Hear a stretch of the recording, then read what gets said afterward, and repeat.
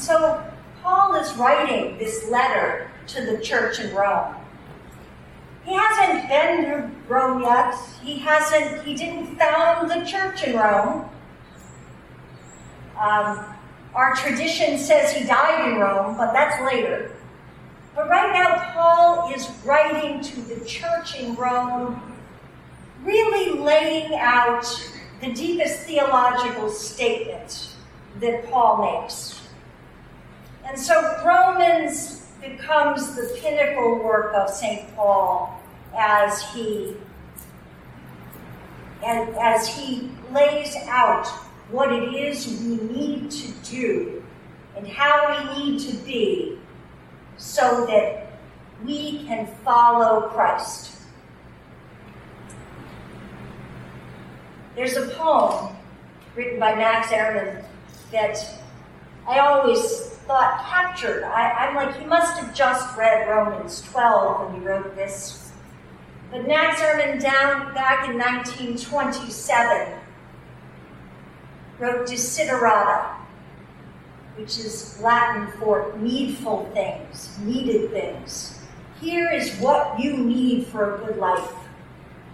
And he says, go placidly amid the noise and haste, and remember what peace there may be in silence. As far as possible, without surrender, be on good terms with all persons. Speak your truth quietly and clearly, and listen to others, even the dull and the ignorant. They too have their story. Avoid loud and aggressive persons. They are vexations to the spirit. If you compare yourself with others, you may become vain and bitter, for always there will be greater and lesser persons than yourself. Enjoy your achievements as well as your plans. Keep interested in your own career, however humble. It is a real possession in the changing fortunes of time. Exercise caution in your business affairs, for the world is full of trickery. But let this not blind you to what virtue there is. Many persons strive for high ideals, and everywhere life is full of heroism. Be yourself. Especially do not feign affection. Neither be cynical about love, for in the face of all aridity and disenchantment, it is as perennial as the grass. Take kindly the counsel of the years, gracefully surrendering the things of youth. Nurture strength of spirit to shield you in sudden misfortune. But do not distress yourself with dark imaginings. Many fears are born of fatigue and loneliness. Beyond a wholesome discipline, be gentle with yourself. You are a child of the universe, no less than the trees and the stars. You have a right to be here. And whether or not it is clear to you, no doubt the universe is unfolding as it should. Therefore, be at peace with God, whatever you conceive God to be, and whatever your labor and aspirations. In the noisy confusion of life, keep peace with your soul. With all its sham, drudgery, and broken dreams, it is still a beautiful world. Be cheerful. Strive to be happy. Be cheerful. Strive to be happy. Paul tells us, do not conform to this world, but be transformed by the renewing of your minds, so that we can discern God's will. So we seek not what the world tells us and the values that the world gives us, but we look to God for God's values. And so Paul opens for us what those values are. That each one of us has different gifts.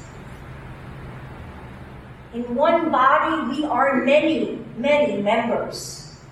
And we all bring our own gifts according to God's grace. And there are times when we struggle because we always seem to want to covet somebody else's gift. Oh, I wish I was good at that. I wish I could do this. And instead of putting ourselves down for what we can't do, we need to lift ourselves up and really bring in the gifts that we can. And so, we are really called to develop our gift and bring it into the body for the good of all. And Paul says, let your love be genuine. As Max Aaron says, do not feign affection. But let your love be real. Rejoice in hope, patient in suffering, persevere in prayer. Contribute to the needs of the saints and extend hospitality to strangers. We know in Hebrews, we're told that, you never know when you might be entertaining angels unaware as you offer hospitality to strangers.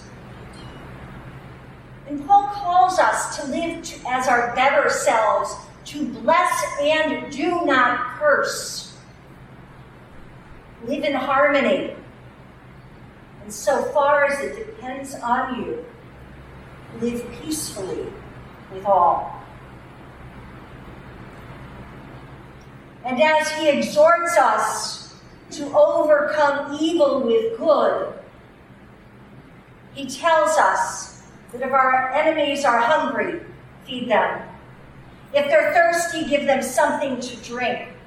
For by doing this, you're heaping burning coals on their heads. I think it's sort of like kill them with kindness. But it doesn't matter what we feel or what we think. We're being told to control our behavior.